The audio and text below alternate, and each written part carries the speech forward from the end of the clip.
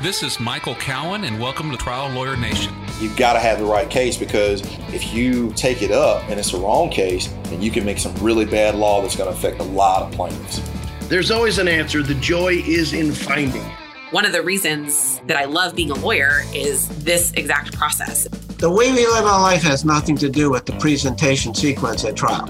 As trial lawyers, we pick up and move on and keep going. You're losing or gaining 1 out of every 10 jurors, which can really make a huge difference in the ultimate result of the case. Whatever you think about, you create. Learn all you can and never stop.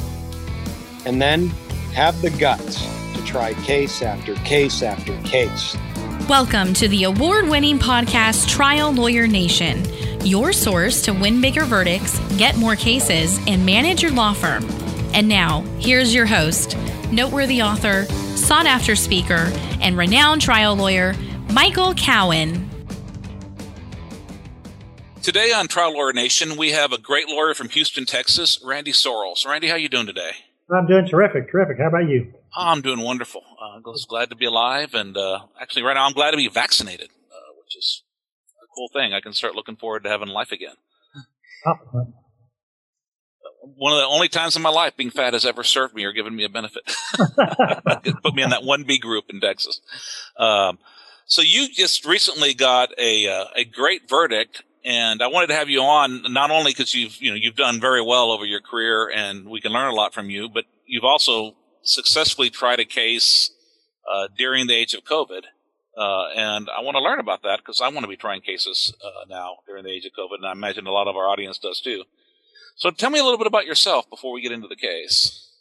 Well, sure. I came from a military background. My father was in the military, grew up around the country, settled in Houston, went to undergraduate at Houston Baptist University where I played soccer, then went to South Texas College of Law, Houston, and started at Fulbright and Jaworski defending cases. It was a great 3 years there.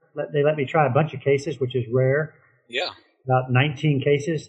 Then moved over to the plaintiff side, and now I'm partners at the Sorrels law firm here in Houston, Texas. And the case you're talking about, came to me about 2 years earlier. And, it was a call from a New Year's Eve event at a local bar in Houston that's pretty well known and pretty popular. And 2 years later, the jury got to hear a few facts. Great. Well, before I get on that case, I want to talk a little bit about how you learned how to try cases. So you, back when you started at Fulbright and Jaworski, which was one of the big, huge, prominent Texas firms, and national. I think it's Norton Rose Fulbright now. Yes. Back then, you could actually try cases as a young lawyer.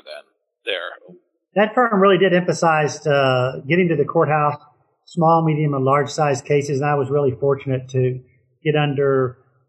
They called them teams, a team that went to trial representing insurance companies. And when you're a young lawyer, they give you small cases that if you lose, it couldn't be too bad. So you go over there and do the very best you can. And so did you get any particular type of training, or they just kind of parachute you in and you figure it out? Well, at South Texas Law School, where I went to school, I was also on the mock trial program. It's a great program. I think they felt at Fulbright I was ready to go. And so they do a training program there, a litigation training program, and it's interesting the way they approach things. They take all these students from across the nation, they put them in this classroom together, and you have to do some actual mock trial stuff. And I'll call it the Ivy League schools, who are really smart and still some of my very good friends. They didn't have the understanding of what to do as maybe a South Texas College of Law student did, and so I quickly became friends with many people, and I think the law firm saw that I wanted to try cases, and they gave me that opportunity. And so trial and error with a little bit of education is a good way to go. That's interesting. I started at a big New York firm, and I think they are all used to being the smartest person in the room, and mostly Harvard, Yale, Columbia. And I think the fear of having to have non-Ivy League educated people decide a case was so great that I think they would do almost anything other than try a case. They won't admit that, but that was the sense, because very, very, very, very few trials happened at that firm. And we had, at the time, an 80-lawyer litigation department in the New York office, and they may have tried 2 to 4 cases a year. Wow. Now, they also, between the time I took my job did my third year law school, clerked on the Fifth Circuit, and then started. They had something called Operation Right Size, where they got rid of the partners whose back then it was $1 million a year profit per partner was the magic number they wanted to get over. Now they're way over that now. But they got rid of all the practice areas that couldn't bill at those rates, which included the product liability defense and the other things that would have got you into the courtroom. And they were only doing like big insurance insolvencies, securities litigation, mergers and acquisition type litigation. And, that stuff doesn't get tried. It bills a lot higher, but it doesn't get tried. So it was, I guess a good economic move for the firm, but, not so good for a young lawyer who wanted to learn how to become a trial lawyer. Absolutely. So you switched to the plaintiff side. What's the difference, do you think, in trying a plaintiff's case and since you've done both, and trying a defense case? Well, on the plaintiff side, you really have to be proactive. And if you aren't proactive, the defense can take advantage of you in two ways. Number one, they can be reactive and nothing happens to the case. And number two, they can be proactive and everything happens to the case bad for your case. So, you have to keep pushing the ball up the court or your clients and you're going to get left behind. How about actually, in the courtroom trying it to a jury? What are some of the differences you found between being on, years ago when you were on the defense side and now that you're on the last few decades where you've been on the plaintiff side? Well, obviously, in a bad case for the defense side, you got to just do damage control. But most of the time, you can pick away, taking shots here and there on burden of proof and didn't bring your evidence. And you can really amplify the lack of things that a jury might be looking for, especially if you do some mock trials beforehand to point out all the things the plaintiff can't do. And as a plaintiff, you don't have a month to try a case and uncover every stone. So you have to pick what you think, hopefully through mock trials, what you think the jury will be focused on, and go after those. And if you're reading the jury right, then hopefully you do well. If you're reading it wrong or you get the wrong jury, you're not going to do well. And trials almost always happen because one side misevaluates the case. Yep. And I've been on both sides of that misevaluation. So luckily this last time I was on the good side of the misevaluation. Yep. Well, tell me a little bit about that case. Yeah, so there's they called it a high-end bar in Houston, in one of the popular areas where bars and restaurants are. And it was a New Year's Eve, December 31st, 2018, going into the 19th, 2019. And my young heroes, they were two baseball players, minor league baseball players. But more importantly, in this story, I think, is because their fathers were both major league baseball players. One of them played for 3 different teams. He was probably the leading pitcher coming out of Texas when he graduated, and he went to the University of Texas. His name was Mike Capel, and he went on to play after winning a national championship in the pros. And one of his crosstown rivals was a pitcher who wasn't as good, who went to junior college, named Roger Clemens. And Roger went to San Jacinto Junior College. The next year went to the University of Texas, where they became teammates, Mike and Roger, and they won that national championship together. Well, Roger developed fairly quickly. They were both drafted the same year. Roger went on to a 24-year career in the major leagues, and Mike had a 10-year career in the major leagues. More importantly, their families became best friends. Mike's wife and he met at Roger's wedding. Roger was the godfather of Connor, one of the plaintiffs, and Mike was the godfather of one of Roger's kids as well. So a close family, close-knit group. Good salt-of-the-earth kids. Both their parents would say, you never to use our names to get by in life. You got to make your own way. And so they were at this bar when they were assaulted by, we said, the bouncers and probably the owner of the club, and they were hurt, and it got interesting after that. So, any idea why this event occurred? Well, we think so. The bar had an occupancy rate of just under 200, and their estimation was that there were 400 to 500 people in there at the time. Wow. But things were tight. There was one group that we weren't involved with that had some type of scuffle, and they were escorted out, and they had paid $3,000 to get in, that group, and the owner had to give the money back, and we thought they were just angry and decided to exact some punishment on people who looked like they were going to cause trouble. But the only evidence was, until one very interesting part, and I can tell you about it in a bit, that our guys did nothing wrong. So it was an interesting trial, and when the issues came up, involving what they could have done wrong. The jury just didn't believe those.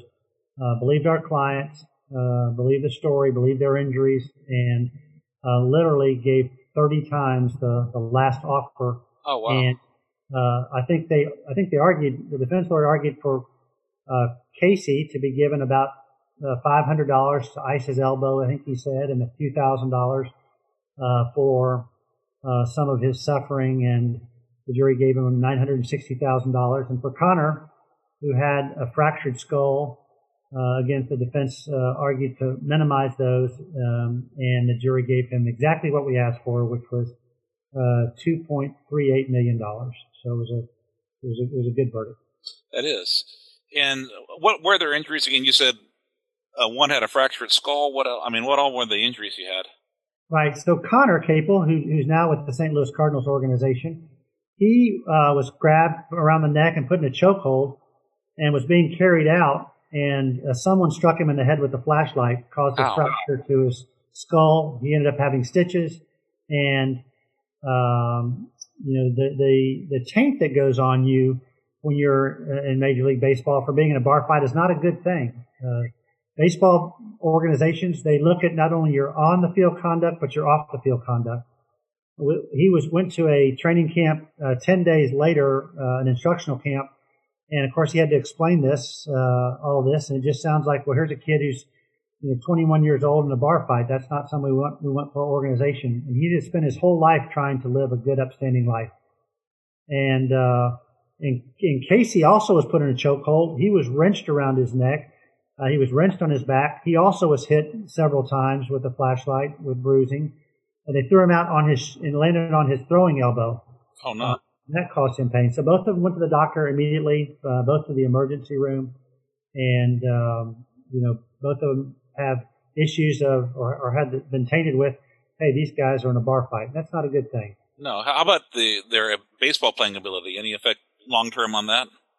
Yeah, so we're not sure exactly as far as Casey goes, because he still complains of pain in his right elbow, and we're hoping that's not the case. He's still a relatively young man.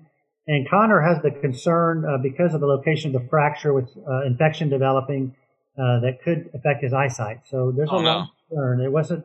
The jury understood the injuries and the effect it could have on these young men in their professional careers.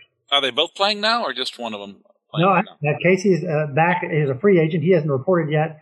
And Connor just reported last week to the Cardinals in their spring training. Good. I always like a story with a happy ending where it's not just that you got someone justice, but they get to continue having a useful life. You'd hate to see all those dreams destroyed because some dumbass has decided to start a bar fight.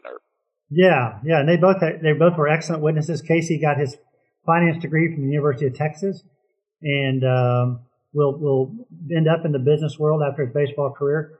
Connor, I learned a lot about baseball. When you're drafted out of high school, one of the things they give you is a college education if you go and play, but you have 4 years to do it.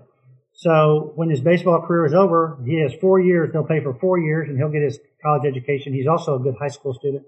He'll get his college degree after his baseball career is over as well. I didn't know that. I've always, honestly, that's one thing that's always bothered me about baseball is that they're drafting kids out of high school, and no one, Tom Brady is an aberration, but most professional athletes have a limited lifespan. And most people that get drafted never really make it all the way to make a ton of money in the majors. So it's good to hear that they do take care of them. Yeah, no, that is. It's good. The organizations were understanding, but each of the two young men had to make calls to explain the next day. Yeah. It's not a call you want to make. Both Roger Clemens and Mike Capel, the two major league players, said Connor's injuries were something they'd never seen in professional baseball. That's how bad they were. Oh. And how did you then investigate this case to figure out what happened?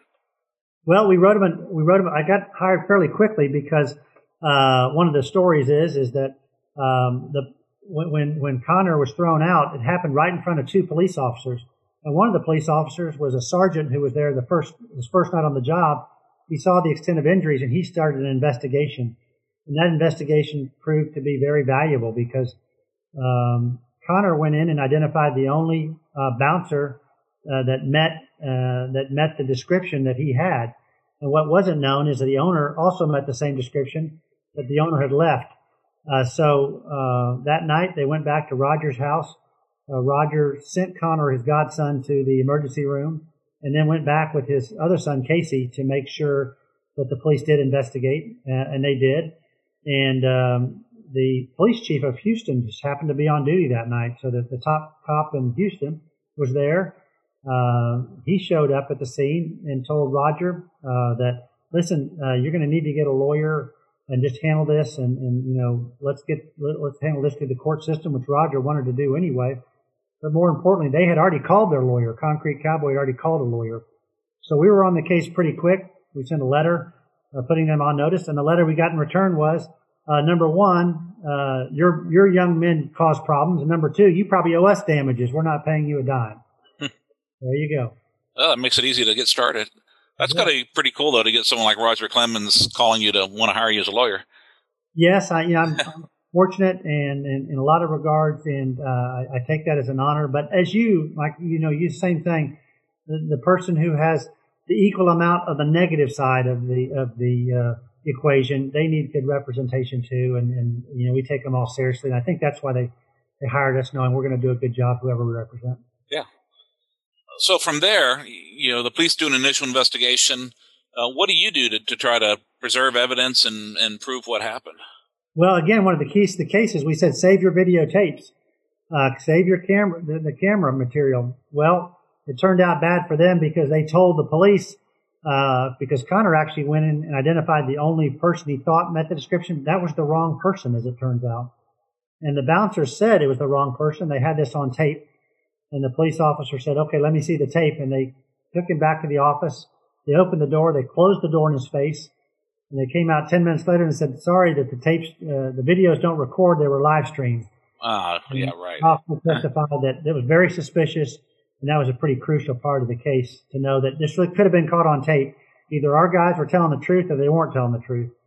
And I guess no video ever was ever produced.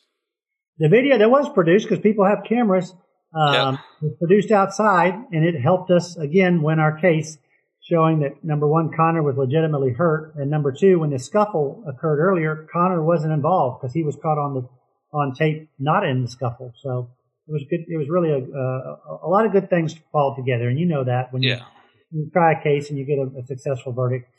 Was the video you got, was that from the bar, their surveillance, or was it other people's video that took it on their cell phones? Yeah, it was other people. Another guy had hit his, within 10 minutes of this, had his skull fractured and was thrown out on the street, and someone was videotaping him when Connor was caught in the background actually looking for his girlfriend's cell phone. So just a huge break to show Connor was not involved in that other event. And how did you end up finding that video? Well, as you can imagine, when someone with the name of Clements in Houston gets involved in a bar incident, word gets around pretty quickly. This other person, the first person who was hurt, he also was innocent. And when the media caught the attention that Roger Clemens' son was involved, someone reached out and says, "We have a tape that can help you." And wow, that helped. Yeah, it is amazing how much stuff is being captured on video nowadays. I mean, we get videos of the crash and explosion case where, I think it's disgusting actually, but one of the coworkers actually had video of there's still fire in the background. There's still smoke coming off my poor client, and he's putting on social media. Yeah. But it was incredibly helpful in the case. It was really bothering to me that you would tape such a thing, and post it. But, I guess we all react differently. But I think that is so important nowadays, is to try to reach out and get people's video. Absolutely. And I think people have become so reactive to videoing. I agree with you. 20 years ago, no one would do it, but today it's just natural, second nature to bring out your camera and turn on your video. Absolutely. And it's helpful. It really is. I know even on that, I don't know, are you involved at all in that big Fort Worth 100-something car pileup? Well, I've not seen any cases yet, but I've seen video from it. Yeah, I'm a member of a truck driver Facebook group. I don't know why they let me in, but they did. And, quite a few truck drivers had their own dash cam video that they put up showing other wrecks that were not stuff I saw on the news or anywhere else. Wow. And so I'm not involved in any of those cases. But if anyone is, you want to go look through truck driver groups online, because there's all kinds of crazy stuff it's really eye-opening. If you do any trucking work, you should you should get involved or get on. Don't post. Don't out yourself. Be quiet. But the more truck driver forums and in groups you can join, they're videoing while they're driving all the time. It's crazy. And that's a great tip. I'm glad you said that. And if you can find out who people post as and see what they posted before, it's absolutely insane. That's a great tip. I hope those plaintiff and defense lawyers who listen to this take heed of that advice. Great idea. Except the defense lawyers on my cases, just forget I said that. No, it goes both ways sometimes on the. Well, they're always after us. I think they look at the plaintiff's social media first, and then they put an investigator on them second. So I agree.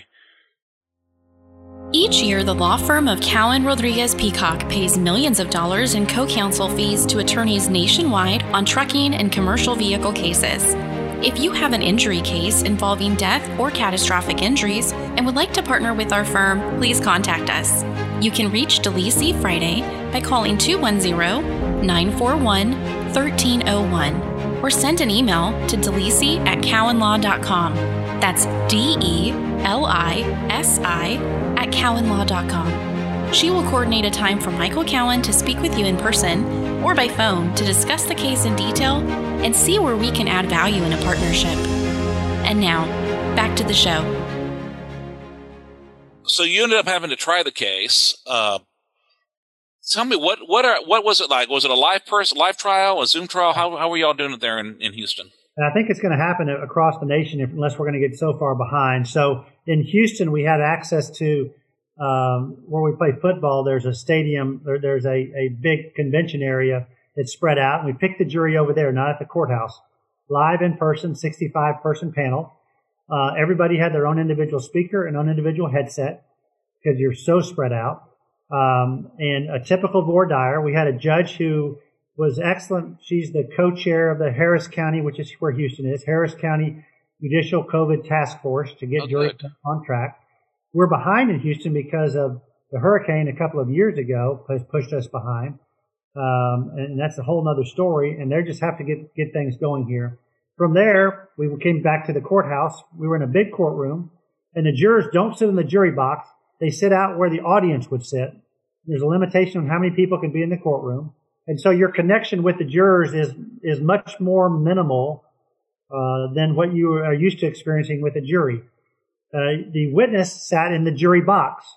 And so then the judge sat where she would normally sit, and the lawyers, of course, had to turn around.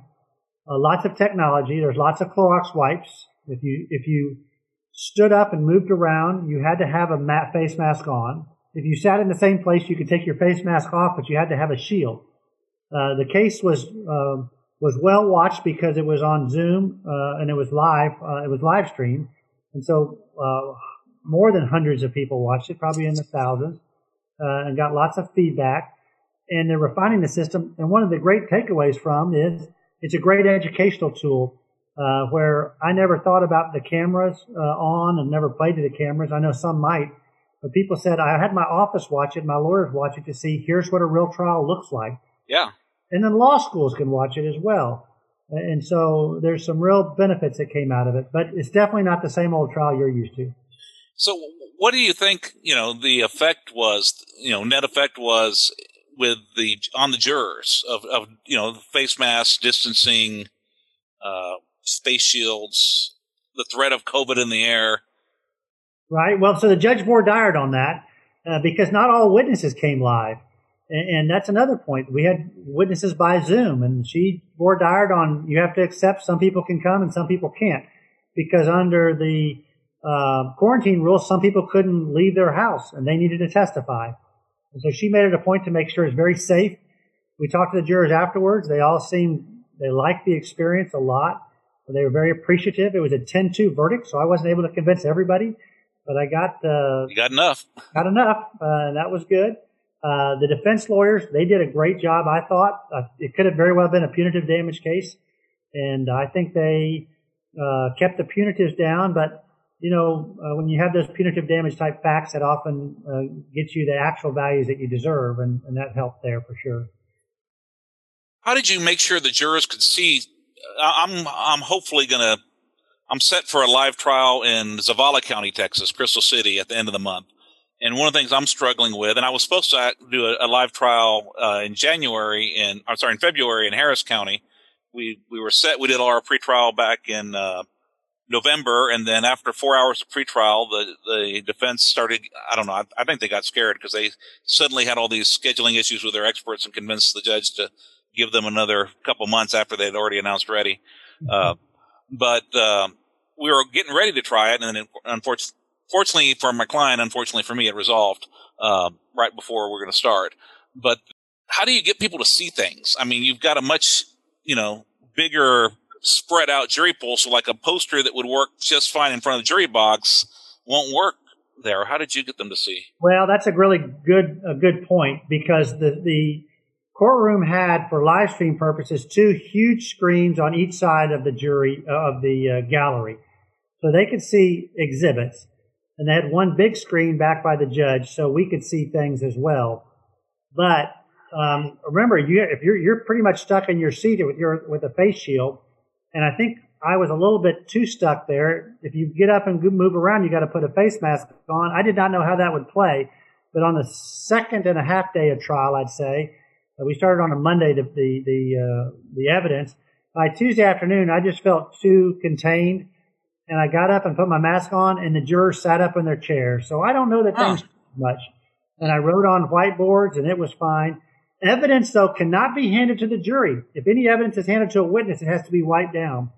If we were going to send back evidence, we'd have to do properly sanitized juror notebooks with evidence in it. Of course, some evidence is introduced pre-trial, and some of it is not. So we decided not to do that, because you can't hand out 12 pieces to put in their notebook. If you've proven up a picture or whatever it is. So that's a bit different. And the evidence that went back to the jury at the end of trial was all on a disc, and the foreperson was the only person that could operate the computer to put the evidence out. So that's something else different. Do you think you got any? You've done a lot of. I'm sure you've tried tons of cases in the Harris County, Houston, Texas. Did you feel like your jury pool was any different because of COVID? Yeah, the answer is no. And in fact, I was scared about that, because early on it was felt that maybe it was a conservative leaning jury pool. But when we went over there and we picked our jury on January 26th, started the evidence on February 1st, very diverse, well-represented, well-rounded group of Harris County citizens. So whatever they did this last time, it worked. And in Harris County, again, we're Houston, we have a livestock show for the juniors, the kids. So it stopped jury trials, because that's where they have the livestock show where the jury selection is, from mid-February to mid-April. But the county has committed to coming back with a lot more trials, a lot more jury panels, a lot more pools being picked. And hopefully from April to October, where they've got it set up, we're going to see a lot more action in Harris County. I'm so happy, because there are counties where the courts just aren't doing anything around the country, not just in Texas, and they're just throwing up their hands until we have a cure. And everyone's vaccinated and we're back to normal. And there's counties that are being proactive. And I see the difference on we have a limited nationwide, but more of a statewide practice. We do some out of the state stuff, but the counties where we don't have trials, I'm being asked for a COVID discount. I'm not getting good settlement offers. Whereas the counties that have trials now, we're able to hold time. We're not giving settlement COVID discounts anywhere, although I have some clients that, frankly, don't want to wait for 2 or 3 years to get their case resolved. But those cases are moving. I've been trying to get one tried. I'm hoping that I've got 2 set this month. I'm hoping one of them will go, just because I want to try a case. I mean, what I told my lawyers at the firm, I said, I was in years past, I started to say, I want to try to get involved in the better cases. Y'all can try the ones that aren't so great. And now I'm saying, I don't care if it's a dog of a case. I don't care if we're going to lose. I just want to go try a case again. It's been a year. When else, like a Zoom trial, when else am I going to be able to try a case by Zoom? It's a new experience. So whether it's a good case, a bad case, I just want to get in there and try a case, Well, I think that in this instance, I had more mediators call me and say thank you than anything, because you're right about the COVID discount. They can't get defense lawyers to move because, number one, they thought you'll never get a trial, which we have in Harris County. Number two, you're not going to get big money. And we used it to our advantage. People who have been in COVID for a year, they understand how it now, a little change, affects your life. And we use it to the advantage to say, look, people do suffer when you have what they call relatively minor injuries. They can change your life. And we as plaintiffs lawyers need to understand and use that judo law, as we like to say. Yeah. Use what's hurt us, use it to help us. And I think that was an interesting point that we made with the jurors.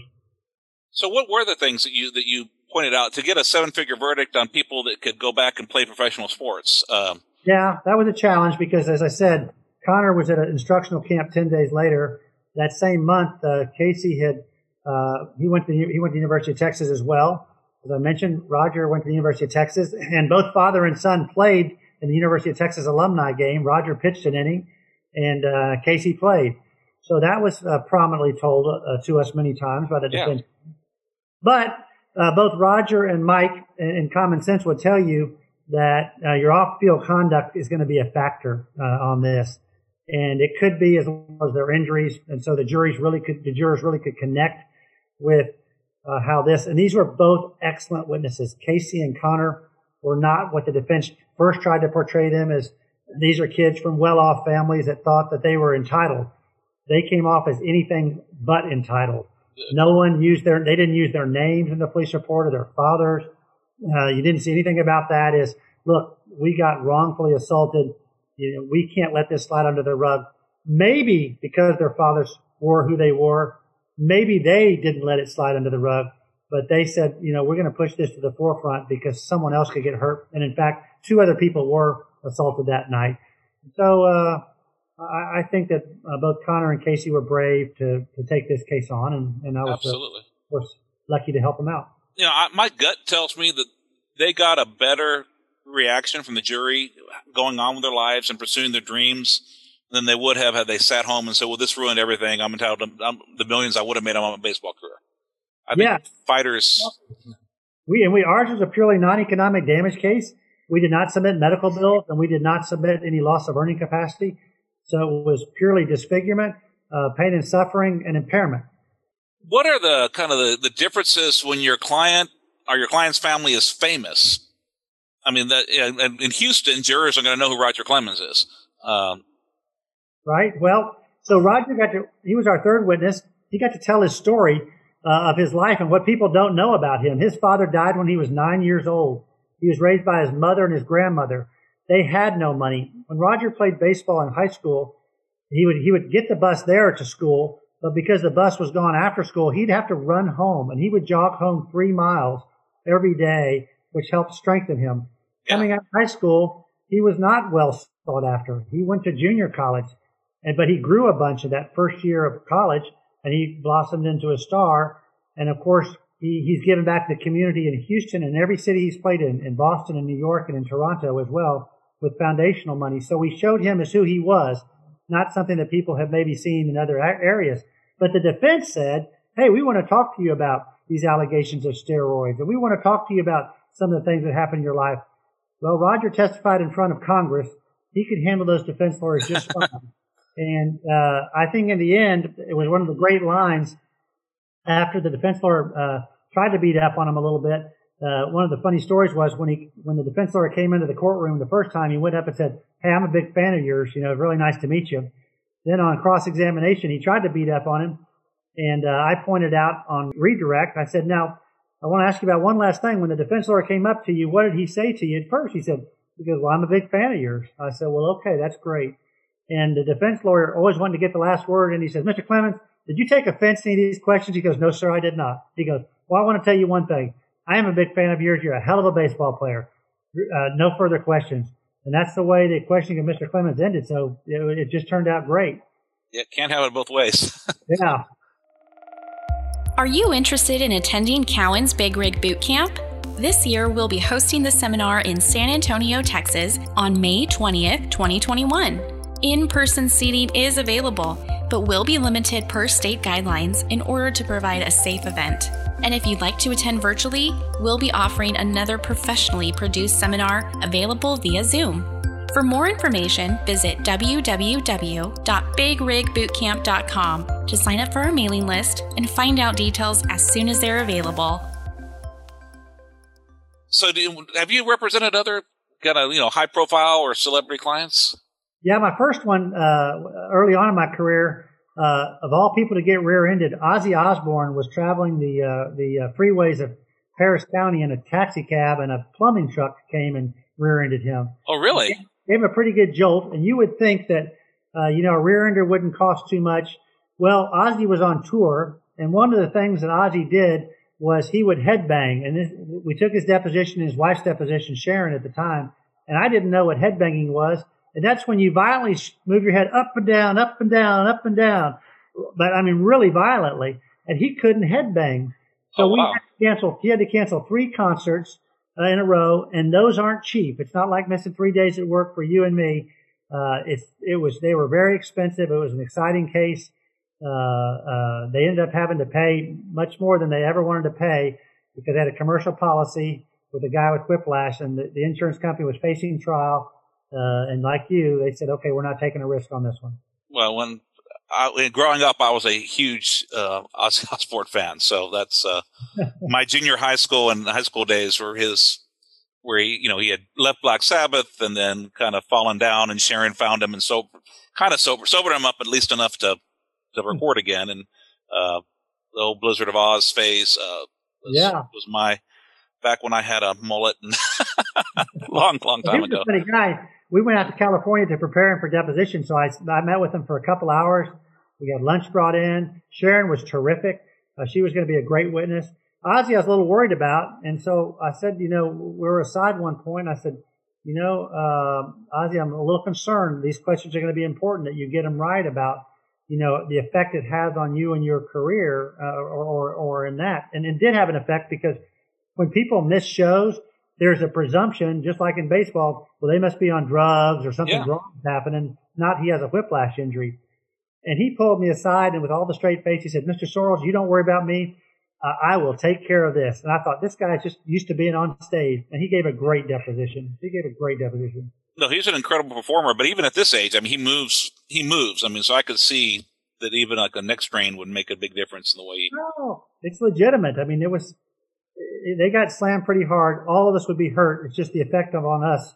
We probably could come and sit in front of our desk and work at the computer, but he couldn't do his job. Yeah, I mean, it's just always fascinated me the tension when you're representing someone that's famous between the jury being starstruck and wanting to do something big, but them also thinking, well, they don't need the money. This person has more money than I'm going to make. Makes more money and doing one concert than I want to make my whole career. Why should I give them any? So, I mean, how do you handle that? Well, you got to do the best you can with the Clements. Right after that, they pulled out because everything's on social media. 3 days later, Casey and Roger and the whole family went to Hawaii, and they said they were on a vacation. Well, as it turns out, Roger was doing a charity event for a children's network over in Hawaii, and he happened to take his family. And Casey had been working with his father's foundation for years before this as the social media director. So that kind of backfired, but they do throw that in. Yeah. It's so bad hurt you're off on vacationing in Hawaii. One of those things. What did you do to prepare for this trial? I heard you talk about mock trials before. Did you do any kind of jury research or? In this instance, I did not because I talked to so many people about it, what's important and what's not. So I guess in a sense I did an informal one, but we didn't bring one in. And I know people are doing mock trials in COVID, but I have not. I used to do them before every case. I didn't do it in this one, and I still recommend it, but it turned out fine. And what people said would be important, I think, was important. It's interesting the range I've seen. Doing this podcast, I've got to talk to a lot of the top trial lawyers, and you meet with people that do tons and tons of jury research and tons of focus groups and surveys. And then I did one with Benedict Morelli out of New York. I don't know if you know who he is. Yeah. He didn't do any. He just talks to people and has all these incredible verdicts. And so I think you just have to do the work somehow. I'm not sure that there's any particular method that's other than just working really hard and really working on your case that seems to be the magic formula. And you never know. I said 2 jurors were against us. One of the jurors, again, Connor was put in a chokehold, taken 4 bouncers, took him out in front of a police officer. The police officer saw this. Someone struck him with a flashlight. He had bruises all over his chest. And one of the jurors said, they'll go against this. I think he probably tripped or stumbled and people stepped on him and kicked him. And I'm like, oh my gosh, you got a police officer who testifies he watched him get thrown out. And so even with your best words, you're not going to convince everybody. I wonder where that comes from. I don't know. People have their vision is here, and if you try to get out here, they're unfortunately their tunnel vision is just not something that they have the capacity to get away from. So, other than trying cases, another thing you've done is you were president of our state bar in Texas. Yes, I was the first president from Houston in a long, long time. First plaintiff's lawyer, board certified president in the state bar. Although we've had some plaintiff's lawyers doing it, I say double board certified because one of my friends is a board certified lawyer. And it's a year or 2 or 3 of your life that does take you away from your practice. But it was pretty fulfilling. You give back to the profession. You meet a lot of people. You try to keep your skills sharp. You have to be nice to everybody. And that's not a bad thing. I do think that I was nice to the defense lawyers and they were nice to me. And that made it more pleasant. You can't be an ugly bar president, ugly to people. And I think it probably made me a better lawyer as well. I don't let things bother me too much about the defense lawyers bringing things up. You think on your feet a lot because you get asked questions as a bar president. Not everybody's a fan of the state bar of whatever state you're in. So, yeah. And lawyers don't mind telling you when they got a complaint or a problem. So you got to think on your feet a little bit. But it was a great year, and I think it maybe made me a better trial lawyer. How did you prepare financially to have to spend a year or more mainly being an unpaid bar president rather than? Yeah. Well, my wife would say I paid with my time because I really love representing clients. I love going to trial. I tried 2 cases during my year as bar president. Oh, you did? Yeah. I mean, I just love to do that. And she would say instead of an 8 or 10 hour day, you'd make it a 16 or 17 hour day. And that's true, but I thought I had the endurance to do it for a year. And it turns out that the bar presidency is from June to June. Well, COVID hit in March. And so all the travel and the going around meeting people ended in March. So I had a shortened bar year, but I still got to talk to people, and you get out and reach people by Zoom. But also the cases slowed down in March until things figured out we got to get things moving. The courts figured out we got to get things moving again. Yep. You've recently gone out and started your own firm again. Yes. Is this the first time with your own firm? My first time. So I joined out of this. I clerked at the Abraham Watkins law firm when I was in law school. And when I came on board, I was hired by them 3 years after Fulbright and Jaworski. And the firm was partners were leaving right and left, and they allowed me to basically get up and start managing the firm at a very young age. I built the firm up to a really great point. All of my former partners are people I hired, and I think they're terrific people and terrific lawyers. An opportunity came up at the end of last year to open a Houston office for another firm outside the city. I think with the bar recognition, state bar recognition that I had gained, and started talking to them. And then the Clemens trial, put things on hold. Came back. The trial did get a lot of publicity, I have to admit. That was a factor in saying, hey, we can do our own thing. My name's known around the state. We made the announcement. The phone hasn't stopped ringing, so I'm very good. Appreciative. I started telling you my dad was in the Army. Nothing is taken for granted on any blessings that have ever happened or any phone calls or any clients. Everything is appreciated. And like you, I know because I've seen you with your clients, you want to do the very best you can for each and every client. That is one thing I've really done. We're friends on social media, and, most lawyers really tout when they do something big. And you had something, you had this huge trial that we probably all would have heard about on the media, whether you touted it or not. But you often talk about getting policy limits on a minimal, $30,000 policy case, which, frankly, you don't even need to do those cases at this point. You have a reputation where you could just do big cases if you wanted. Why is it that you share those results too? Well, I think it's important because, number one, those people need lawyers as well. And I do, I sometimes look back and say, I see some lawyers just say, well, I'm just going to focus on cases where it's $1 million or more because you got to put your time there. And I think that's great if they do that. And that's their chosen lot. I get satisfaction out of helping a client, who was rear-ended and is not Ozzy Osbourne and needs a little bit of help. I have a great staff.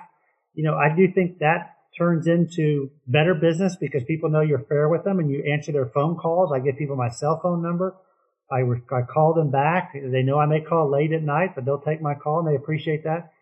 And if you're looking for a monetary gain, it's every year it seems like more businesses come in. This year is going to be a record year for me. Oh, great.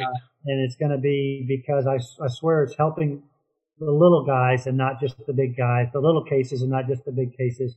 And it's also personal satisfaction it's like doing state bar work. It's something you can give back and help people with. I bet some of those clients feel good to see it too. I mean, that they're not forgotten. I mean, I think sometimes clients feel like if they don't have the mega case that their lawyer doesn't really care about them. Yeah, some people ask it, but it's in most people's mind. Are you going to pass me off to a junior associate? And I always say, we're going to be as a team, and you can call me anytime, and I'm going to know what's going on in your case. And the team of people I put together for the new firm, very smart, very hardworking, and committed to the same level of customer service that I am. Well, man, I hope you really do well. The one thing that I've just firmly came to believe, there's plenty out there for all of us. There's no lack of success available to all of us, and I hope that you do incredibly well with your new firm. And that's how I'm like with you. I hope that you get. If I don't get the case, I hope you get it and do great for your client. I hope you get huge verdicts because big verdicts are good for everybody. Yep. If we're getting small verdicts, they're bad for everybody. If we get lawyers like yourself who go out and do get the big verdicts, that drives up the value and more important, the insurance companies understanding that, listen, things can happen. In the Clemens case, we made a demand for the policy limits of $1 million. They laughed at us. I don't mean the lawyers. I don't mean to in any way disparage the lawyers because I have the utmost respect for them. But the insurance company who controlled the money did. They offered us $125,000, and we got $3.25 million, I think, when it was all said and done, out of it. And it's a clean trial. We have joint and several liability against 2 defendants. We have a Stowers case that's in the works now, and for those of you out of state, Stowers is our kind of version of insurance company negligence / bad faith, where if you gave the insurance company a chance to settle within the policy limits and they don't, then you have a chance of getting them for more. Yeah, and hopefully that will work out for us as well. And in this instance, I had clients who really did not need the money. They deserved the money. Right. Had they not been hurt and not been in this, they wouldn't have needed the money. But they were also raised by 2 sets of parents who were, also firmly grounded and made sure that their kids knew that where you come from is from the father of someone who grew up without a dad, and from a baseball player being Mike, who did not have the career that Roger had. He spent 10 years in the pros. Probably 7 of those were in the minor league. He said he was a journeyman minor leaguer, but there's not glory there. And no. Make sure his kids, Roger has 4 boys. Mike has 3 boys. They made sure all their boys knew that you have to work hard to get somewhere in life. Yeah. Enjoying the episode? Do you wish you had Trial Lawyer Nation on the go? Well, wish no more. The Trial Lawyer Nation app is available now exclusively on iOS devices. Access our entire podcast library, create a favorites list, search for old and new episodes, and much more. It truly is Trial Lawyer Nation at your fingertips. Download this free app now and enjoy the top legal podcast for plaintiff attorneys wherever you go. So during the break, you were telling me about a great story that happened with one of the defense witnesses. Yeah, it was really one of the highlights of the trial, and it was at the end. The defense called as their star witness a 6'7", 350-pound bouncer from the bar, but who had a great personality. I mean, a big personality. He would tell everyone, he told the jurors how helpful he was and how nothing bad would ever happen there, and people were nice folks there, and the owner was a good guy. And I think he was the owner's new best friend, in fact. So here's the star witness. And when they passed the witness, I asked the jury to be excused because I wanted to ask about his criminal history. And that's one of the things that the judge had said we had to do outside the presence of the jury. So I asked him, I said, listen, have you ever been convicted of a crime in the last 10 years? He said, no, I haven't. So I said, well, I don't understand because I'm seeing this warrant out for your arrest. He said, well, that was from Mississippi and that was taken care of. It was on probation. I said, well, on probation, then you must have been convicted of something. He said, well, yes, I was. It was for felony fleeing from police officer. I said, okay, well, when was it? 6 years ago. Well, that's within the 10 years. So the judge says, yeah, what do you think, Mr. Defense Lawyer? And the defense lawyer is really good. He said, if he wants to do that, that's great. And what he was thinking was, I was going to beat up on this guy, this African-American from Mississippi who fled the police, maybe in fear of his own life. And I decided not to do that. So when we came back, I asked several more questions, and I came around to his criminal background check because we'd already convinced the jury that they were hiring convicted felons. So I said, did they get a criminal background check on you? And he said, no, they didn't. I said, okay, well, did you mention anything to him? He says, yes, I told him about my conviction of fleeing from the police. I said, okay, well, I understand that. That's good. And I waited for a lot longer than normal. It was probably 10 seconds, which is a long time, as you know. And I said, well, let me ask you this. What's that you're wearing around your ankle? Is that an ankle monitor? And he paused. And he said, well, yes, it is. It's because I have to stay away from my wife a certain distance. And it's to make sure I'm not close to my wife. Now, remember, this is an assault case. So I left it at that. And the closing argument, I said, and about this witness, he was a nice guy, but I assure you, he is not wearing that ankle monitor so they can find him to give him the Husband of the Year award, You can't really believe this guy. Yeah. I'm sure the jury said that they did not believe him after that. It was a really funny moment that he did not think anybody would see the ankle monitor, and we saw it. That's great. That's just proof that you just need to keep your eyes open and take the gifts you get in the trial. Because there's always something that you never expected that you get when you're in there. Yeah, it was. And the defense lawyer said to me, he had great things to say about him and before the loss, and he had great things to say about me after the loss. So, and I said great things about him, but he was one of the true gentlemen of the courtroom, and enjoyed trying the case against him. Well, congratulations on that great verdict, and hope you continue to have incredible success with your new firm. If someone listening wants to get a hold of you, either to ask you about something or maybe bring you in on a case or talk to you about a case, what's the best way for people to find you? Well, of course, I have to say an email address. They won't remember it, so but I'll say it anyway. And we'll put it in the show notes too. So okay, sure. My email address is Randy RANDY at sorrelslaw.com. 2 R's, 1 L. sorrelslaw.com, or call my cell phone, which, like I said, I give to everybody, 713-582-8005. And when I traveled around the state talking to lawyers, I always gave my cell phone out, and people said, well, this is a present that, we can relate to. And I think we as lawyers, if we can always remember that our job is to relate to as many people as possible, that's going to bring you success in the courtroom and outside the courtroom as well. And so I really appreciate you having me on and sharing a story or two about the case. And thank you. I really appreciate you coming on. Thank you for joining us on Trial Lawyer Nation. I hope you enjoyed our show. If you'd like to receive updates, insider information, and more from Trial Lawyer Nation, sign up for our mailing list at triallawyernation.com. You can also visit our episodes page on the website for show notes and direct links to any resources in this or any past episode. To help more attorneys find our podcast, please like, share, and subscribe to our podcast on any of our social media outlets. If you'd like access to exclusive, plaintiff lawyer-only content and live monthly discussions with me, send a request to join the Trial Lawyer Nation Insider Circle Facebook group. Thanks again for tuning in. I look forward to having you with us next time on Trial Lawyer Nation. Each year, the law firm of Cowan Rodriguez Peacock pays millions of dollars in co-counsel fees to attorneys nationwide on trucking and commercial vehicle cases. If you have an injury case involving death or catastrophic injuries and would like to partner with our firm, please contact us. You can reach DeLisi Friday by calling 210-941-1301 or send an email to delisi@cowanlaw.com. That's DELISI@cowanlaw.com. She will coordinate a time for Michael Cowan to speak with you in person or by phone to discuss the case in detail and see where we can add value in a partnership. This podcast has been hosted by Michael Cowan and is not intended to, nor does it create the attorney-client privilege between our host, guest, and any listener for any reason. Content from the podcast is not to be interpreted as legal advice. All thoughts and opinions expressed herein are only those from which they came.